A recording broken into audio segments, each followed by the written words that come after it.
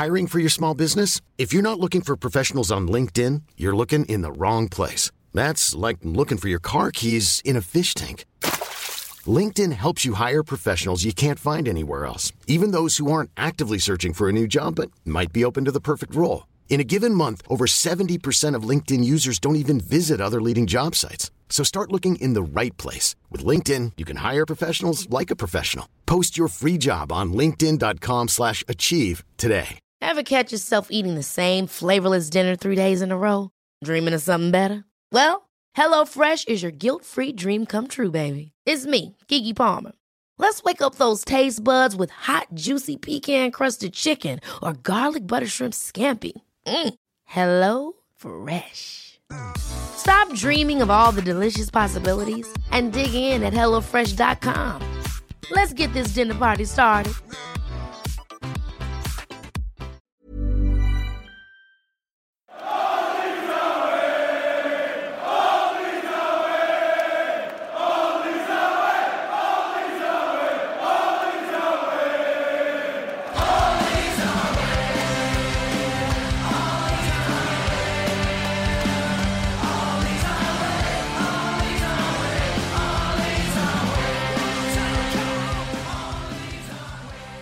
Hello and welcome to All Stats Aren't We, a podcast in which Leeds fans cast their combined eye over goings on at Elland Road, giving scrutiny to the underlying statistics and tactical footings at work at Leeds United.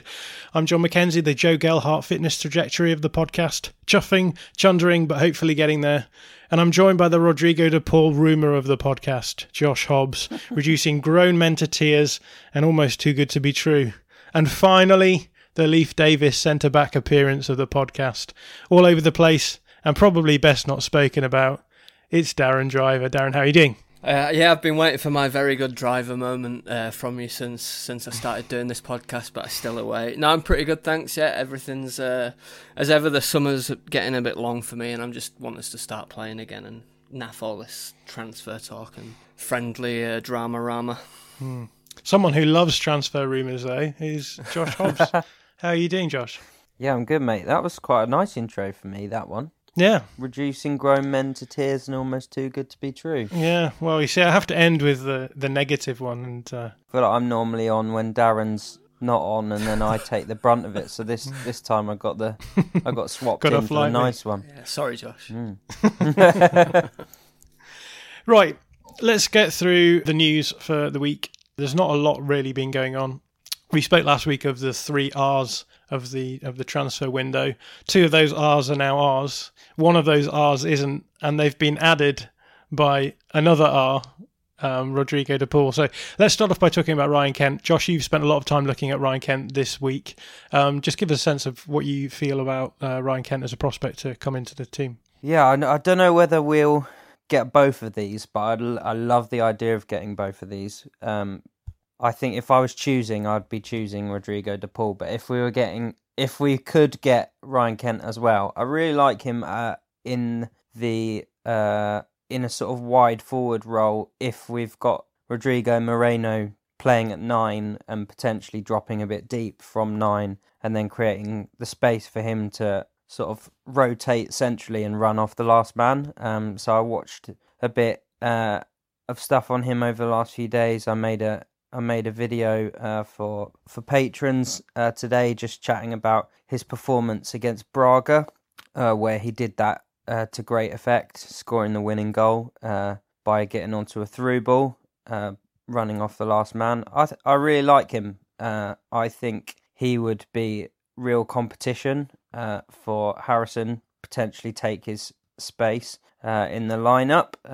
I know some people hate the thought of that, but I'm one that likes the thought of that. I think he would be a really good option for us in that position. And I think he offers different things to Harrison. Harrison is very much a chalk on the boots winger, and I think Kent is a bit more versatile. He can do that, but he can also come central and do a lot of damage there. Have you seen much of Ryan Kent, Darren? Yeah, just bit of stuff on Y-Scout this week, just because we'd been linked with him. Yeah, like Josh, really impressed. I haven't watched as much of him as Josh has, but I recall the goal that Josh was just talking about against Braga, and just really impressed by his directness, really. I really appreciate that in a wide player. Rodrigo de Paul, I don't think any of us would have expected to be linked with a player of his calibre. Darren, have you seen much of Rodrigo de Paul? Not huge amounts, again, just stuff I've been looking at on Wyscout, but yeah, he looks really, really impressive, doesn't he? Really kind of classy and incisive, and looks like the kind of player who could really, make a huge difference at our level. I'd be surprised if we got him. I know that things are kind of going on, but it feels like a big ask to me. I don't know what you guys think. Yeah, I'm with you, mate. I mean, we're talking about a Champions League quality player, I think, here. Like, just a little bit of couple of stats things. So this is from fbref.com for anyone that wants to check it out. They use StatsBomb data, which is one of the best companies out there for data. They've got this metric that's called shot creating actions, which is basically any action that leads to a shot, and it's the last two actions before a shot, so that it's not just like assist and pre-assist kind of thing. They have open play passes here, and he ranks 8th in the league for open play passes leading to a shot. So he is just immediately behind Paulo Dybala and just ahead of Ilicic of Atalanta, who a lot of people were talking about as a sort of potential Ballon d'Or winner if they'd had it this season. And then on the flip side, that defensive actions, he is 6th in the league for pressures per 90. So he's super creative and super pressy, which is like he would just be perfect for us. But equally, I just feel like we're going to get our hopes up and then find that we're watching him in the Champions League playing for somebody else. That's how I really feel. But I mean, I'm on my knees for this one to happen, because it would be he would be like a transformative player for us, I think. And looking through his profile, he's very versatile, which is actually, to be honest, probably something which unites most of the players that we've been looking at this window. Yeah. Obviously, Bielsa likes a player who can play a few different positions. Where are we thinking that he would actually fit in the system if he were to arrive?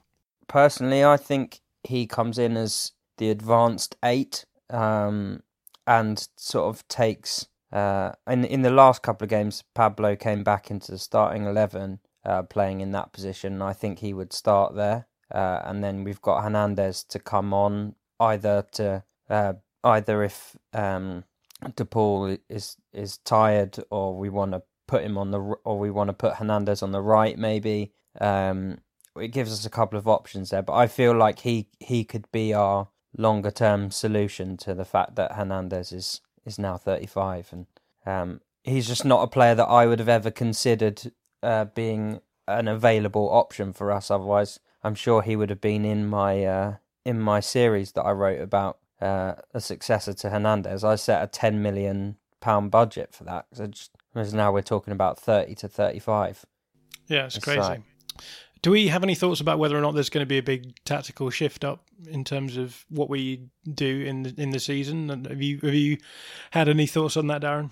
No, I think it'll be very much as before. I think that the system will be very much as operate as it did previously. Although the system does change dependent on the players in those positions, doesn't it? So you couldn't possibly say that Hernandez and Forshaw interpret their roles as advanced 8s in the same way. So I think it would just be very much dependent on how those players interpret the role. But I think the system, by and large, in terms of the attacking sense at least, will remain very much the same. Yeah, and I've just done this video that's on the Patreon as well, looking over the goals from the Stoke game this week, just to see what was going on in terms of the system and what was going on defensively as well. And from what I saw, the same sort of system was being used it was pretty much a 4-1-4-1 with a deep lying centre midfielder and then 2 free eights, and I suspect that's what will go on next season. I don't see any reason to change that. I think the only reason why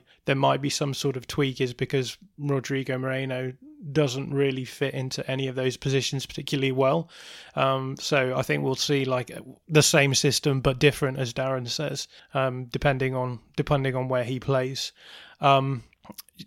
Let's talk quickly about centre backs then. We've been linked to a few centre backs, but none of which seems particularly certain, apart from the Dinamo Zagreb youngster Gvardiol. How do you say his first name? Josko? Oh, it's a soft S, so it's Joško, I suspect. Joško Gvardiol is how I would say it, but don't quote me on that. You'll be better than me at it, mate. Yeah, well, we'll see. Josko, yeah. Josko! Give us a wave! The other name that has been doing the rounds has been, well, today, Ben Cabango, who plays for Swansea, who was playing in the game that we played against them most recently. Axel Tuanzebe as well was being touted at one point.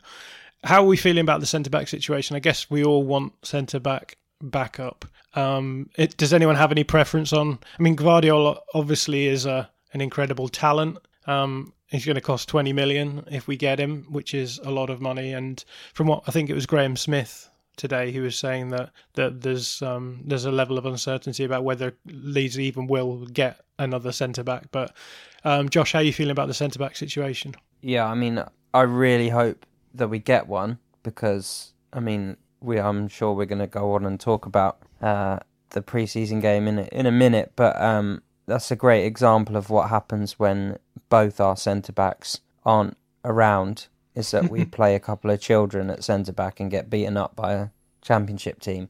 So that I have concerns about that. I wasn't so concerned when Berardi was around because I always felt there was an able backup. Whereas, yeah, I want someone. I love the idea of getting a super talent in, which I think Gvardiol is. He's really, really highly rated, and he could be one of those that just in a couple of seasons' time, we're talking about the kind of money that we've just had turned down for. Well, no, we're already talking about that kind of money. So we're talking about a lot of money potentially if he comes in and does well. However, my one concern about him is, can he step up and play in the first team if he's needed this season? Because I really want to think about year one in the Premier League at this point. I don't want us to overstretch in terms of like buying a big signing for the future when we haven't actually fully established ourselves yet. So in that regard, I prefer Tuanzebe or Cabango because I feel like they could come in and just play. However, I should qualify that Gvardiol has played like 800, 900 odd minutes in the top division in Croatia. So it's not that he hasn't played men's football. It's just a big step. Darren, you've mentioned a few times that you were a former centre-back and you're a fan of defending. So what's your take on this whole shenanigan? Yeah, very much like the look of Gvardiol. He looks absolutely fierce and exactly the sort of centre-half I like to see. Not afraid to put his head where most people won't put their foot. That kind of. He looks incredibly strong. He looks incredibly quick. His use of the ball looks really good. But like Josh, I would have some reservations about bringing him in this year. I think we need a steady signing at the moment. Who's somebody who isn't necessarily going to play every minute, but that won't necessarily put them off should they be on the bench for a lot of games and just come on when we've got injuries, or just start the game when we've got injuries. And I just wonder about the idea of that. I mean, either of the other two options would work for me, but I do very much like the look of him, and if we were to get him, I'd be delighted with that. Let's talk a little bit about the Stoke result. I mean, I think we're all going to come out and say shouldn't read too much into pre-season. No, I think we should close the club, to be honest. I think it's an absolute disgrace. There are some useful lessons to be learned from pre-season games. I think one of the lessons we learned this week was that Leif Davis in centre-back is probably not an experiment to try again. Interesting things that were being done. Luke Ayling playing at centre-back, Shackleton at right-back, Ollie Casey as a defensive midfielder, none of which we expected to see. I thought Robbie Gotts looked like he had, I say this, there was about 7 clips on the reel that we got, but it looked like he was struggling a little bit with the marking, and it's very tricky, I think, to determine whether or not the issue is that the players are all struggling with the defensive system, or whether or not, given that Leif Davis really didn't cope with the defensive system, it put a lot more pressure on players like Robbie Gotts. I certainly think that was the case for the second goal that we conceded, that he was sort of trying to cover his player and Leif Davis's player, and in the end ended up covering neither of them. Anyone else got anything they wanted to add from the albeit paltry offering that we were given in terms of video highlights? I mean, it's a bit of an easy kind of thing to say, but fucking hell, Kiko Casilla, Jesus Christ, what was all that about?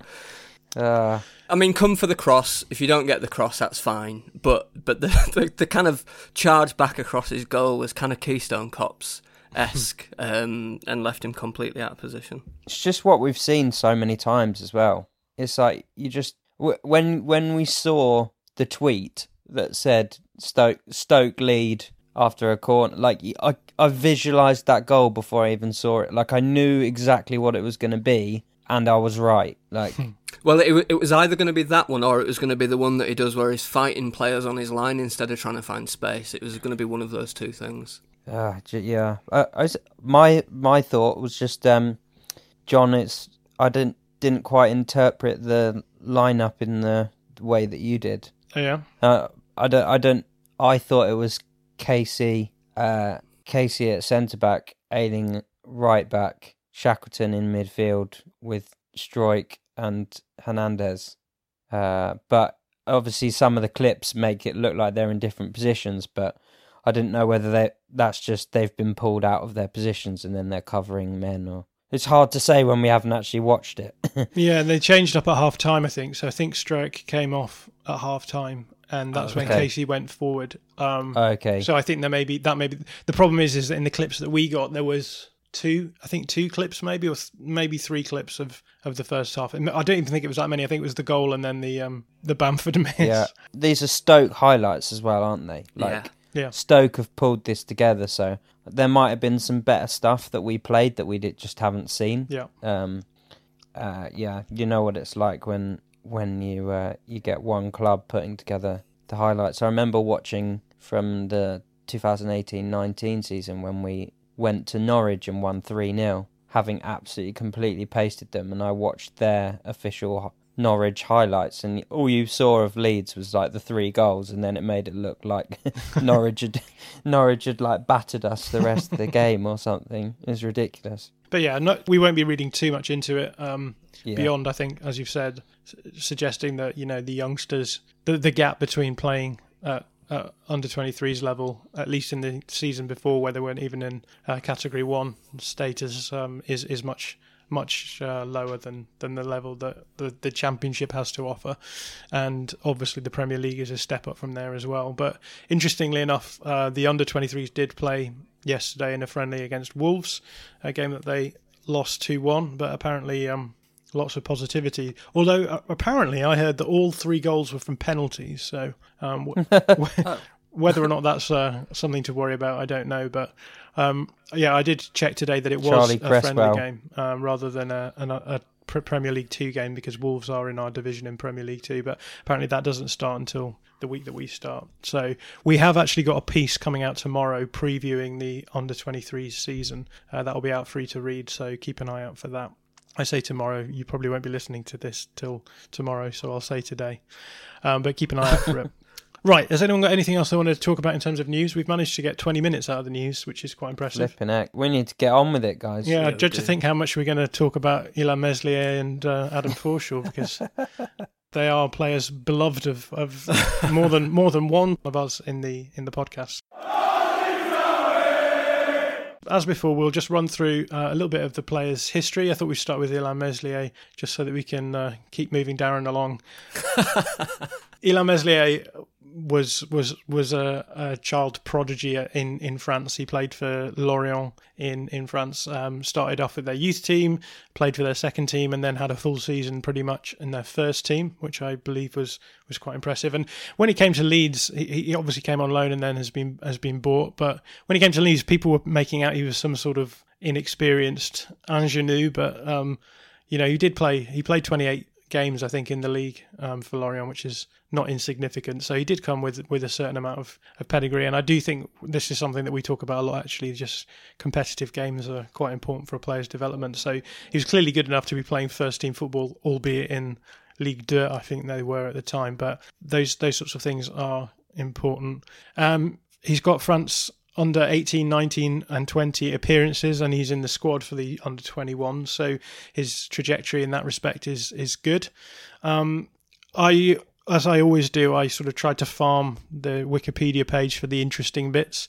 I did notice that Lorient rejected a €10 million bid from Ligue 1 side AS Monaco for Meslier, I should say. I've got to get my head around that. But also, interestingly, there was interest from Premier League side Chelsea, so no surprises there. Who are they? Some club, yeah. They got a crap manager. Yeah, and then the other thing, just he kept a clean sheet consecutively in his first 5 games as a professional, conceding his first ever goal in his 6th game against Paris FC. So there you go, clearly some pedigree there. And then just a funny line, style of play, this is in his Wikipedia, due to his appearance and physical stature. Not just his physical stature, his appearance as well. Melier's goalkeeping style has been compared to that of Belgian goalkeeper Thibaut Courtois. What do we think of that? I think it's absolutely cast iron as a comparison. Yeah, just what does he look like? He must play like him. Yeah, we see a lot of that. Man who is tall plays like other man who is tall. Gangly goalkeepers, all the same. Yeah. Right, enough of me talking about Meslier. Does anyone else want to say anything about his career? Obviously, he doesn't really have much of a career to date. Is he 19 now, I think? 20 now. 20, yeah, okay. And Darren knows that because he's got a copy of his birth certificate, haven't you? Hanging on the wall. Not only that. First memory of, obviously there's not a huge amount to go off, but let's start with you, Darren. When did you first become aware of the love of your life? Well, I was obviously aware of him when we signed him. I've always had a real interest in goalkeepers. At the 1992 Championship Trophy thing, I was the only kid. He wasn't even born then, Darren. No, wait a minute. I was just to contextualise. I was the only kid. You're going off on a soliloquy already. I was the only kid in the goalkeeper shirt, which is just shows you. I've always had an interest in keepers. They fascinate me. I think they're really interesting. Meslier, the first time I saw him play was against Bristol City at Ellen Road, and I think it was his 2nd or 3rd under-23s appearance. And I understand that you can't really judge a player at 23's level, although I think you can get more of an impression of a goalkeeper at that level, because goalkeeping is effectively a different sport from outfield play, I think. And I just came away very, very impressed. It wasn't that he did anything spectacular in that game, but everything he did was done with an absolute command and assurance, and that's what impressed me, that there was nothing happened in the entire match which seemed to faze him in any way. He made the saves he needed to make. There were a couple of, good to very good saves. I remember him tipping one ball over the top and that being quite impressive. So I just came away thinking that, this kid looks really, really good. I don't think it's surprising that he's been very good at under-23s and looked comfortable, because as we know, he's already sort of played a season above that level. So I think, he's too good for that. But I hadn't really watched him in that. I'd only really seen footage of him making a few penalty saves in the 23s, which I think was a bit his calling card to start with. So Arsenal was my first real glimpse of him. Really impressed. What a game to make your debut. And he was one of the sort of standout players in a standout performance. Yeah, I would caveat with all of this by saying that I don't really talk about goalkeepers very much because I don't really understand goalkeeping. I know that's a cliched thing to say, So everything that I say should be taken with a pinch of salt. But the Arsenal game as well. My first memories really. I had watched a couple of 23s games, but I don't really focus on goalkeepers beyond their, and this is why I try not to talk about them too much, but beyond their distribution. I thought in the Arsenal game, his distribution was excellent, possibly better than it's been since that game. Yeah, I think so. But let's not get on to weaknesses now. Let's move on to favourite memories of. Hobbsy, do you have any favourite memories to talk about? Yeah, I mean, I don't want to nick the one that I can already see that Darren's put on.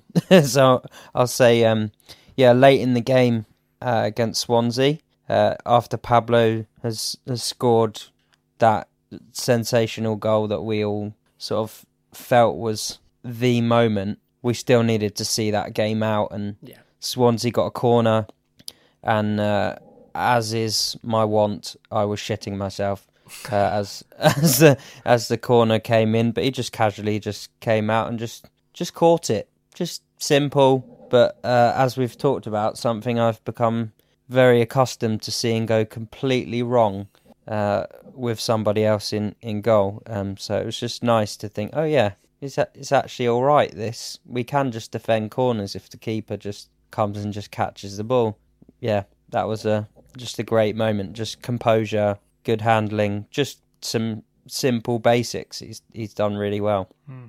And Darren, I think you've got a more iconic moment as your favourite memory. Yeah, I was actually split between two memories. One of which was the save he made against Huddersfield when he sat on the ball, which I enjoyed a lot. But the one I've gone for was that absolutely insane sprint down the pitch after Pablo scored that goal at Swansea.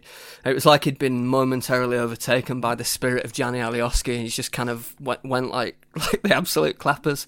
It was brilliant. I loved it. I watched that.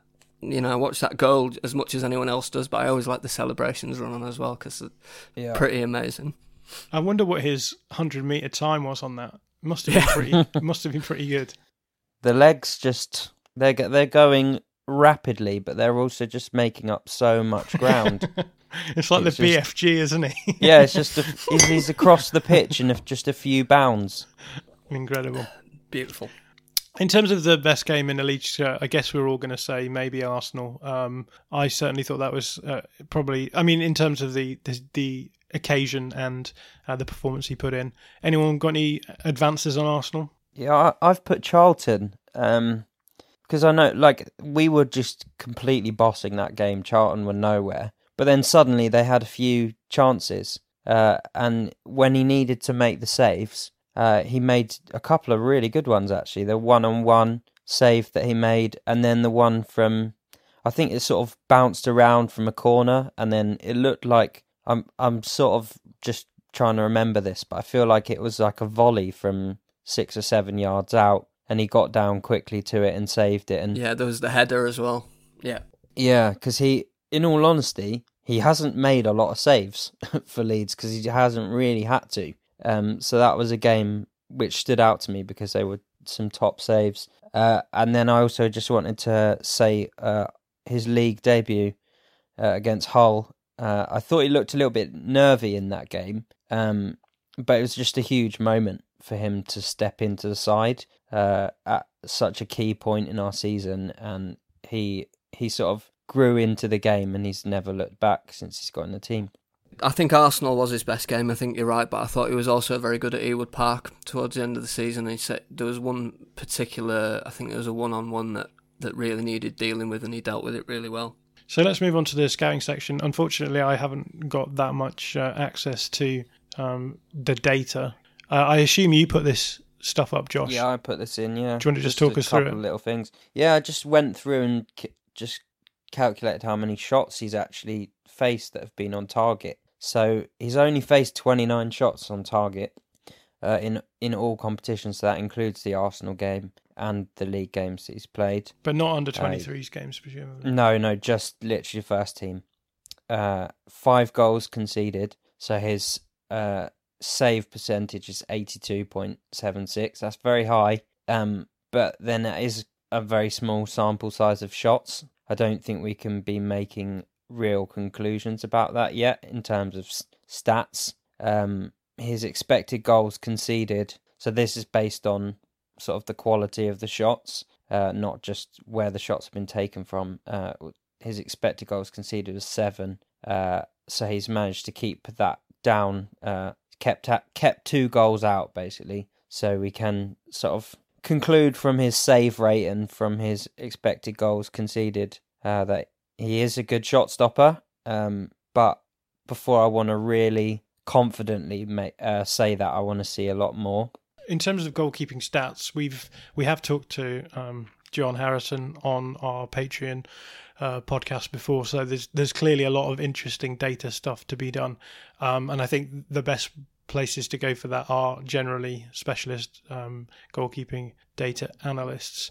But let's go on from here to just talk about his strengths and his weaknesses from the sort of eye test perspective. Darren, talk us through what you think it is about Meslier that you think makes him such a good goalkeeper. Sure. I want to caveat everything I'm about to say by saying I completely agree with Josh's point that we've not seen a lot of him and that time will reveal whether he's as good as I think he is. But I think the main thing I really like about him is that he's got just incredible composure when it comes to the goalkeeping fundamentals, in terms of his handling, in terms of just in terms of the assurance that he seems to bring to all his work. I think his reflexes are really good. So the saves, a lot of the saves that he has made, and a lot of the saves that I've seen in the other in Y-Scout from Lorient days and from the international football that he's played, have demonstrated really quick reflexes. I think his decision making in his own box is really good. When to come, when to punch, when to catch. I think his handling is really strong, and I think the decisions he makes about his distribution, not necessarily his distribution in and of itself, but the areas in which he puts the ball, are really strong. He kind of strikes me as the kind of goalkeeper who will make the saves you expect him to make without a lot of fuss. I think he makes very good saves, but I don't think he'll make many that you think are breathtaking. I don't think he's that kind of spectacular goalkeeper. I think sometimes you need to trade solidity for the spectacular, and I'll take that every single time. In terms of the way he keeps goal, not necessarily in terms of how good he is, he reminds me of Edwin van der Sar. He makes it a 6-yard goal, he keeps 80% of the goal, and he makes sure nothing daft goes in. And I think if you contrast that with our other goalkeeper, I think you see some real key strengths that spread calmness across the defence in a way that Kiko Casilla never has. I totally agree with that. I totally agree with that, to be honest. I think it is the calmness that he really brings. Like I said with that Swansea moment, there's something about him coming for crosses compared to Kiko coming for crosses, and I don't know. I don't know what I think about the saves situation yet. I don't know if I would say some of the things that Darren would say, just because I feel like I want to see more before I say it. But I think largely, Darren's on the money there for me.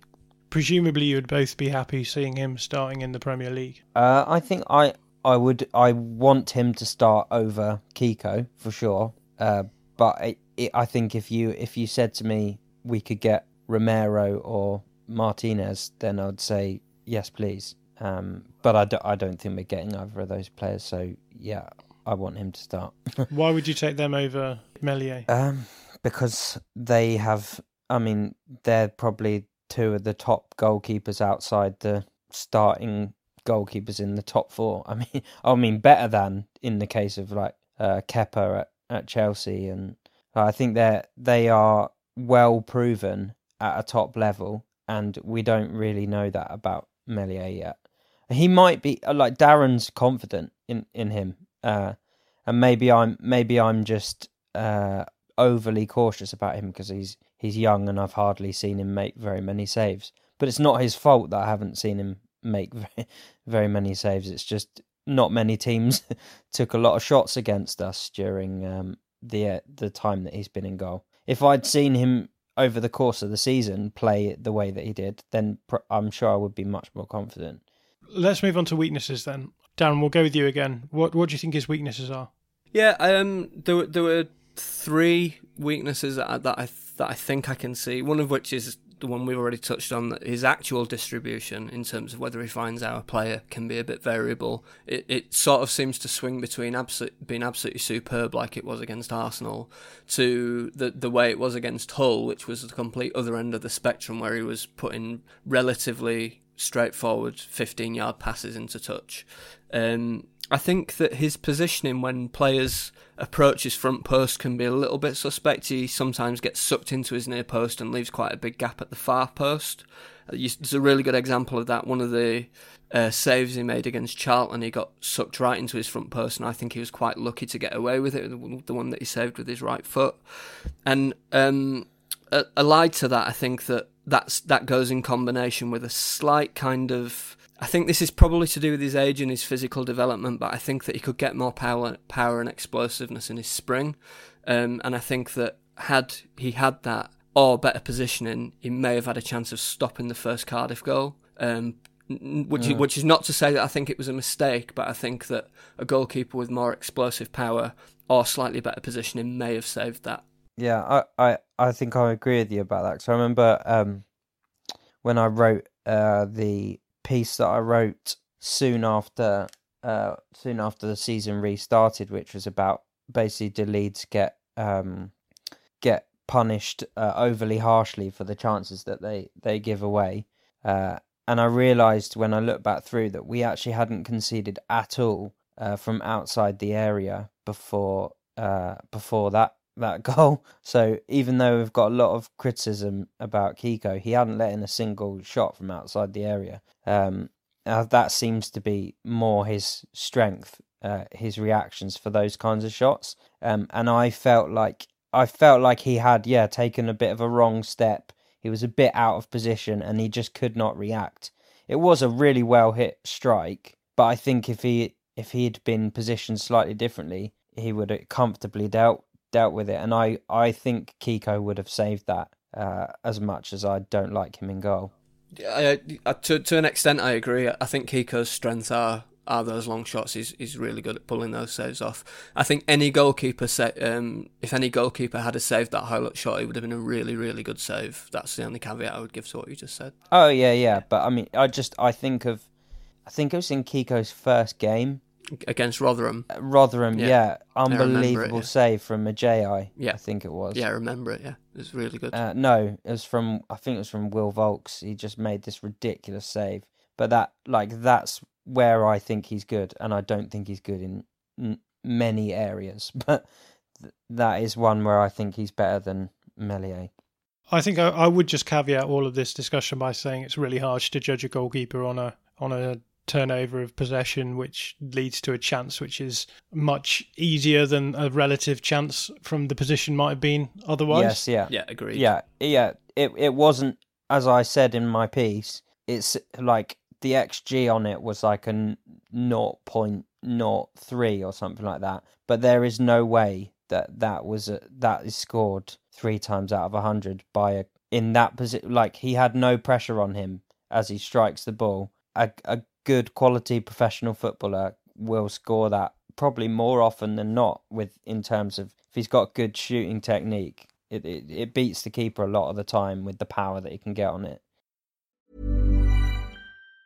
Planning for your next trip? Elevate your travel style with Quince. Quince has all the jet-setting essentials you'll want for your next getaway, like European linen, premium luggage options, buttery soft Italian leather bags, and so much more. And it's all priced at 50 to 80% less than similar brands. Plus, Quince only works with factories that use safe and ethical manufacturing practices. Pack your bags with high-quality essentials you'll be wearing for vacations to come with Quince. Go to quince.com/trip for free shipping and 365-day returns. I'm Sandra, and I'm just the professional your small business was looking for. But you didn't hire me because you didn't use LinkedIn Jobs. LinkedIn has professionals you can't find anywhere else, including those who aren't actively looking for a new job, but might be open to the perfect role, like me.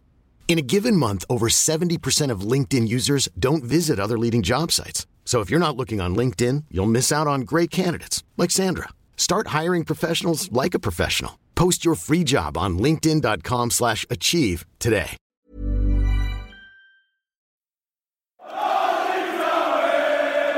Well, let's move on to Adam Forshaw.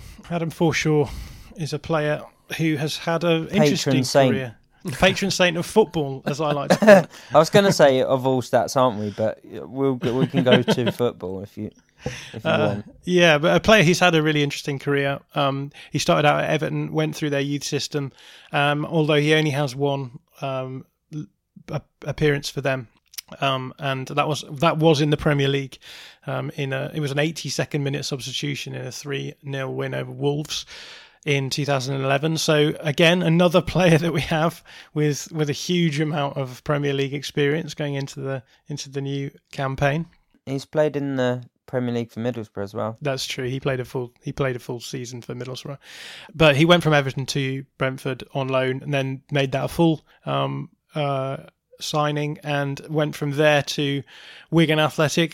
Just an interesting thing about his time there, that he was actually signed by former Brentford manager Uwe Rösler back to Wigan.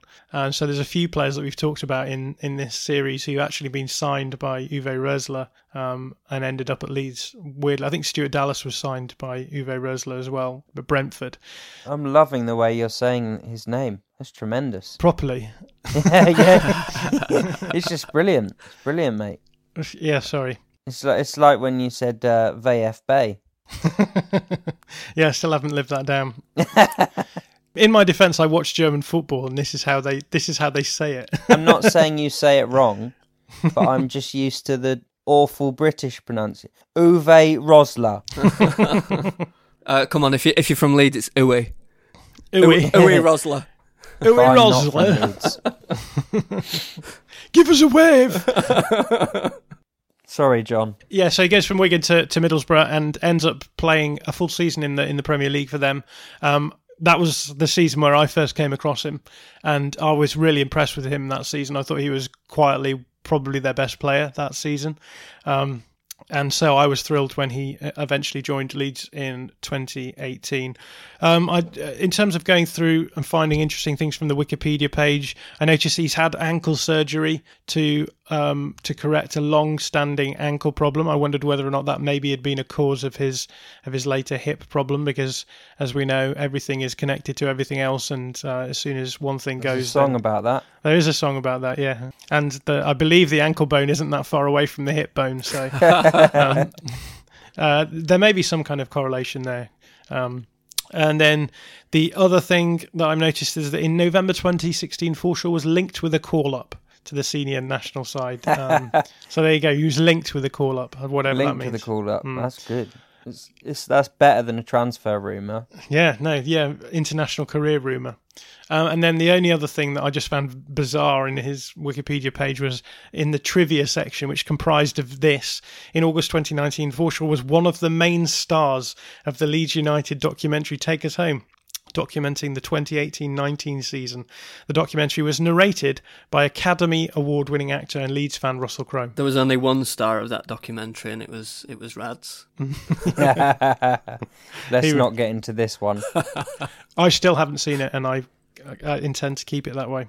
You're not missing much, mate. So anyway, that's the career, the life and times of Adam Forshaw. I think a sort of journeyman midfielder who's never really been appreciated for his true quality. So I've mentioned that my first memory was him playing in the Premier League in the season before he arrived at us.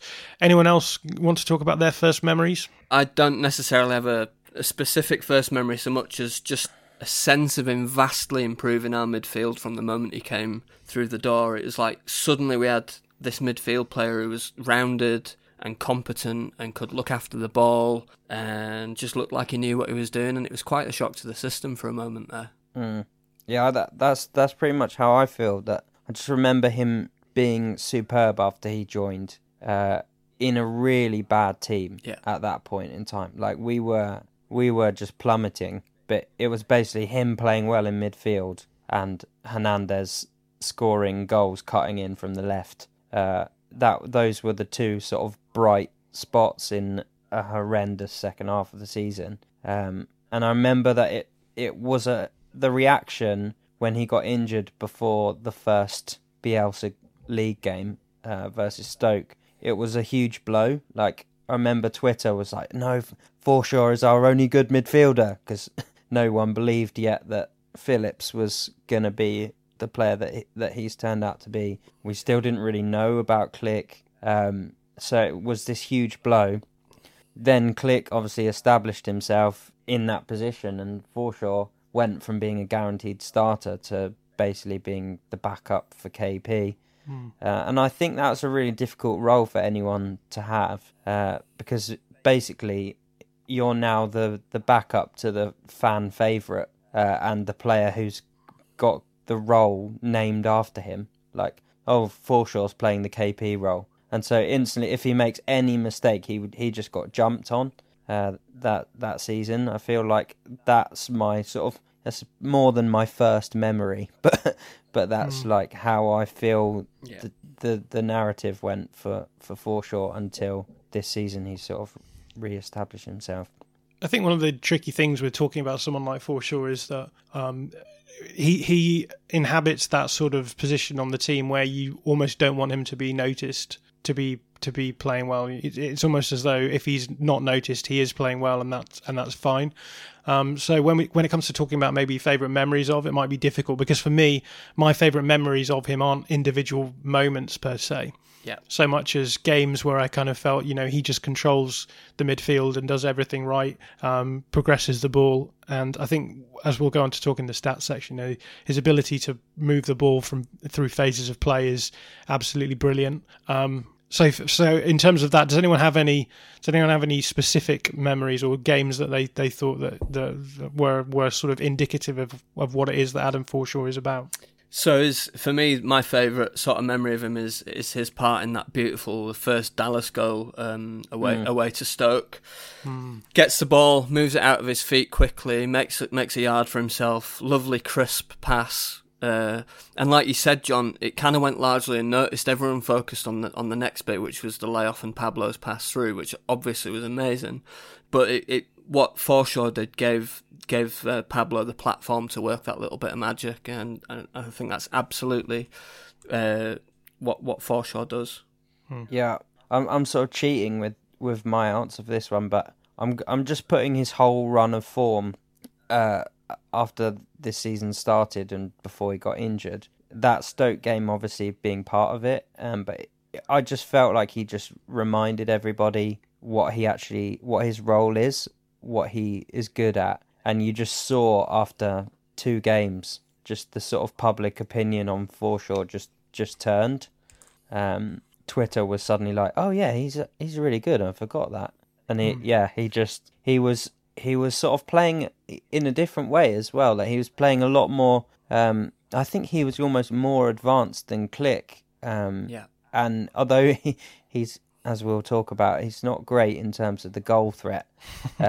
He was linking play really, really well, moving us forward, and him being in midfield with Klich, we were just recovering the ball high up the pitch a lot. So I'm cheating with that answer, but that run of form was excellent, and I think had he stayed fit, we've said a few times that we just think we were just going to completely plough the league. Yeah, I think we've shared the rolling XG plot from this season quite a bit, because it really does show that when we were playing at the beginning of the season with Forshaw in the team, we were just barely giving up any chances and creating the best chances. Yeah, no one was getting in our half. Yeah, because we were just winning the ball back so quickly. Yeah, and I think, and as a result of that, Leeds, I think that was the best team of the Bielsa era. I know we talk about this a lot, but the Bielsa time at Leeds, that team with KP, Forshaw and Klich in the midfield was just absolutely magisterial.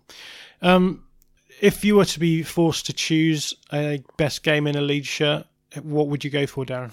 It feels like a lifetime since I last saw him play, to be honest, but it could be any game from the start of last season, like we've just been talking about, or it could be any game where we managed to get Klich, Forshaw, Calvin and Pablo, or 3 out of those 4 on the pitch at the same time. But I'm going to go with a slightly off-the-beaten track choice of the 2-0 win against Derby just after Spygate last year, when he played the KP role. And he was absolutely magnificent. And I just remember being in absolute raptures about him after that match. He was incredible. I don't think that's off the beaten track, because that's what I have. Okay, fine. Let's walk down that track together. You two are just hipsters, aren't you? Just hipsters. Yeah, he just didn't let them breathe in that game, and obviously that game got the headlines went to Spygate, went to Jack Clark for his starting debut, but Forshaw gave the platform for that to happen. He just won the ball back so aggressively, time and time again, and for me, that performance is up there with the other two best performances I've seen in that position. KP pocketing Jack Grealish when we drew with Villa at the end of 2018-19, and then this season at Brentford when he just didn't let the Brentford front three get the ball at any point other than when Kiko just let them score. But yeah, I think that showed that he can be fantastic in that position. He'd had a bad game. He went on to have a bad game in that position against Norwich, but it was just a one-off for me. And that's why I feel we really, really need him to be back fit this season, because he is by far the best choice to take that role if Phillips is ever injured or suspended, which he is definitely going to be in the Premier League. So you see him then as being like a potential 6 replacement then for KP? Well, I think he can start as an 8, and he can be a DM very comfortably. I think Struijk obviously came in and played well there at the end of the season, but I would have Forshaw ahead of him in that role every day of the week. Would Koch be a choice there? Because I know it looks like he's played that role quite a few times for Freiburg last year, didn't he? I don't want to see that when we've got no other centre backs. I don't want to see that either, but I suspect that's part of Bielsa's thinking. Yeah, Koch's interesting because he played in a midfield too when he played at Freiburg. So whether or not that means that he wouldn't be quite so good if he was isolated as a 1, I don't know. But he certainly sort of played in that position. The reason I ask you, Hobbsy, is because when you actually look through his data from at least this season, and again this comes caveated with the fact that it's a low sample size. He only played 624 minutes this season in the league. Actually, when you look at his overall profile, his defensive side is probably the weakest side. So he only puts up 1.6 tackles per 90 at a success rate of 52%, which is pretty low. His interceptions are very low at 0.3 per 90. Pressures, so in terms of pressing, he puts about 18.6, which is around the median for the top 5 leagues. But that's pretty low again in a Bielsa team. Elsewhere, his statistics are pretty remarkable, I'd say. He's an insanely good ball carrier. He breaks presses a lot, so he makes 1.2 dribbles per 90, but he does so at a dribble success of 68%, which is very good. So he's very hard to take the ball off. He wins a lot of fouls, 2.2 per 90, which suggests that he's a decent ball carrier in those situations and is fairly press resistant. He's also pretty good at aerials, weirdly, which I wouldn't have necessarily thought, but he won 1.3 per 90 this season. In terms of the attacking side of things, he exits his own half 6.2 times per game. He makes 18.2 forward passes per game. He receives 22.5 forward passes per game, and he only loses possession 7.2 times per game. So pretty good in that respect. And then when it comes to XG and XA, his expected goals is actually very high for a central midfielder, considering he doesn't score that many.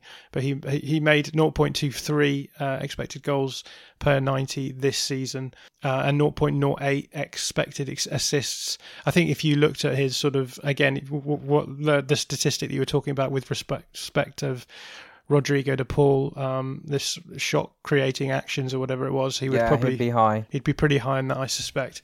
Final third entries, 5.5 per game, and then 4.8 touches in the box as well. So he's pretty much an all-round player, with maybe the defensive side of his game being perhaps the weakest. But again, I think we control the game so much that he probably didn't need to make a huge amount of tackles in those games. So yeah, it was a role change in that he played a bit further forward. And it was much more about his passing. but he still made a lot of that sort of doesn't feel quite right to me. Yeah, I remember when he came into the Heckingbottom side, he put his tackling stood out to me actually as something that he was very good at. So I am surprised to hear that too. And I think if he was playing in that DM position, then he would make a similar amount of tackles and interceptions and pressures as Phillips. I think it's just he was used in that different role. As Darren and I both mentioned that Derby game, he was hugely aggressive defensively in that game, and I think he's totally capable of that and would be better than anyone else we've got in the team apart from Phillips in doing that role. I'm just checking to see if I've got the data for him for last season. I actually do. Here you go. So last season, I don't have quite as much data, but yeah, last season he's making 2.5 tackles per 90. He's making 1 interception per 90, both of which are above the median, and his pressure's pretty similar, 18.4. So yeah, he played a lot more in that DM role that season. And interestingly, if you look at what he's doing in terms of ball press resistance, his dribbles are much lower, so he's making 0.7 dribbles per 90, and he's only winning 1.8 fouls a game as well. His expected goals is down at 0.04. So he's obviously much further forward this season. It's completely different. So he's playing a different role, and I suspect that. Well, look, we've got the data there. Defensively, he's very decent. I just suspect he didn't have to do that much last season because we controlled the ball so much.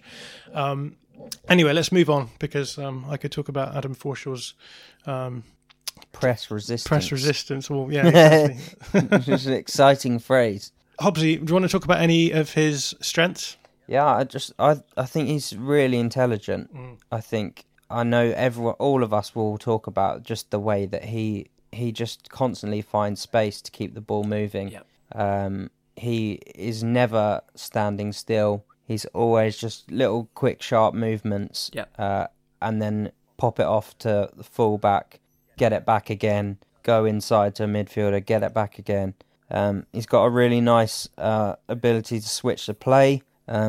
Game that really stands out is the Forest game at the start of this season. I think it was the second game. Harrison was staying really, really wide in that game. It was like that game is the example that I would give of Leeds overloading the right and switching the ball to Harrison in space. And it just, my image of that game is Hernandez passing to Forshaw pinging it out to Harrison, and Harrison not knowing what to do with it in a one-on-one situation.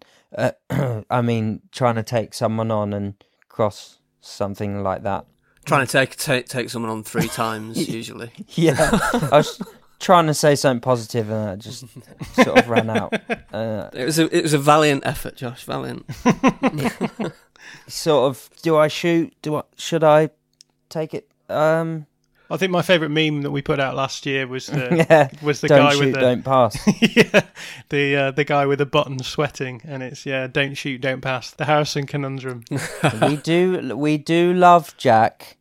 We just sometimes find him frustrating. It can be frustrating, can't it? Yeah. But he is a good football player. And an improving football player too. Yes, he is improving. Yeah.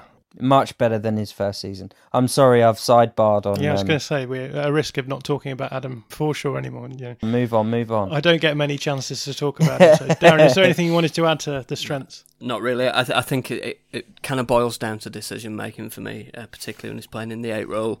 When to carry, when to pass, when to when to take a touch, when to put his foot on it. His range of passing, all excellent. I think he's just a kind of outstanding modern midfield player. What about weaknesses, Darren?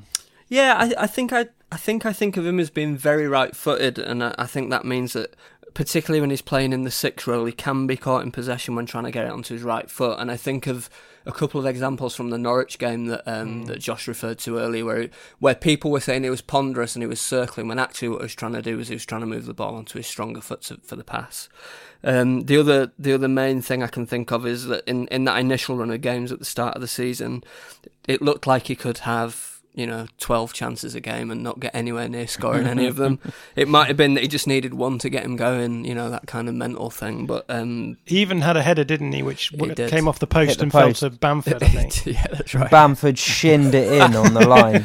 Yeah, so, those are the only two things I can really think of. Oh, I suppose the other thing that I haven't made note of on the running order is that I think you have to look at his injury record since he came to the club and say that he's not been available for enough minutes, with the caveat that I'm not quite sure how much he could have done about that.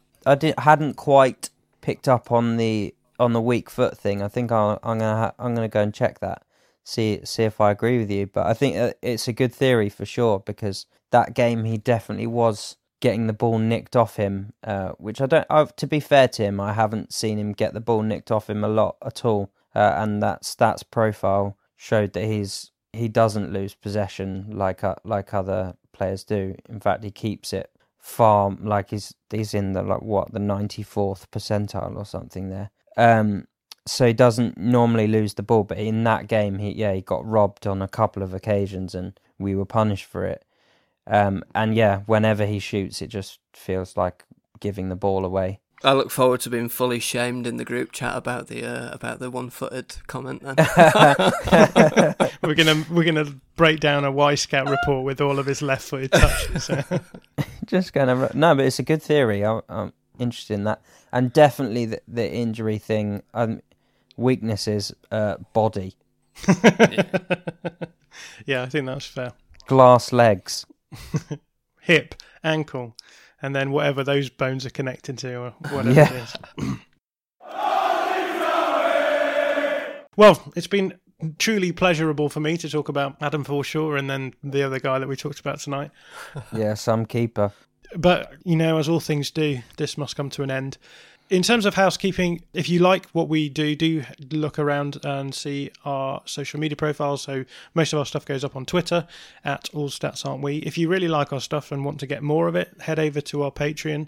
There's plenty of bonus material that goes up there. As Josh has said, he's just done a long scouting report video of Ryan Kent, which is going up in the next few days. And I've put up a video analysis of the Stoke goals so that we can start getting back to used to Leeds playing competitive matches.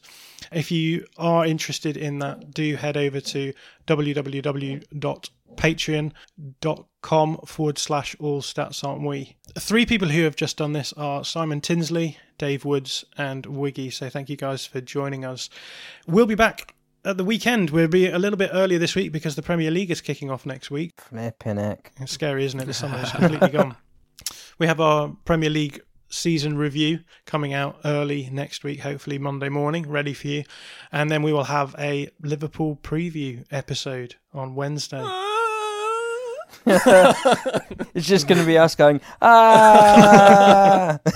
It'll be us counting our centre-backs going, nah, can't see it. Anyway, it's nearly time. We're nearly back in the Premier League. So thank you for joining us, and we will see you again very shortly.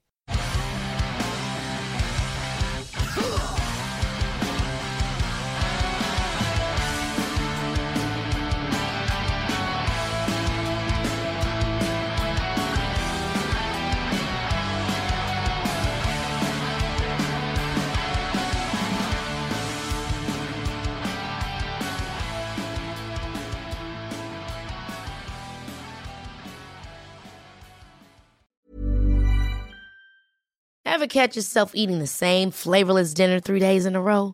Dreaming of something better? Well, HelloFresh is your guilt-free dream come true, baby. It's me, Keke Palmer. Let's wake up those taste buds with hot, juicy pecan-crusted chicken or garlic butter shrimp scampi. Hello Fresh. Stop dreaming of all the delicious possibilities and dig in at HelloFresh.com. Let's get this dinner party started.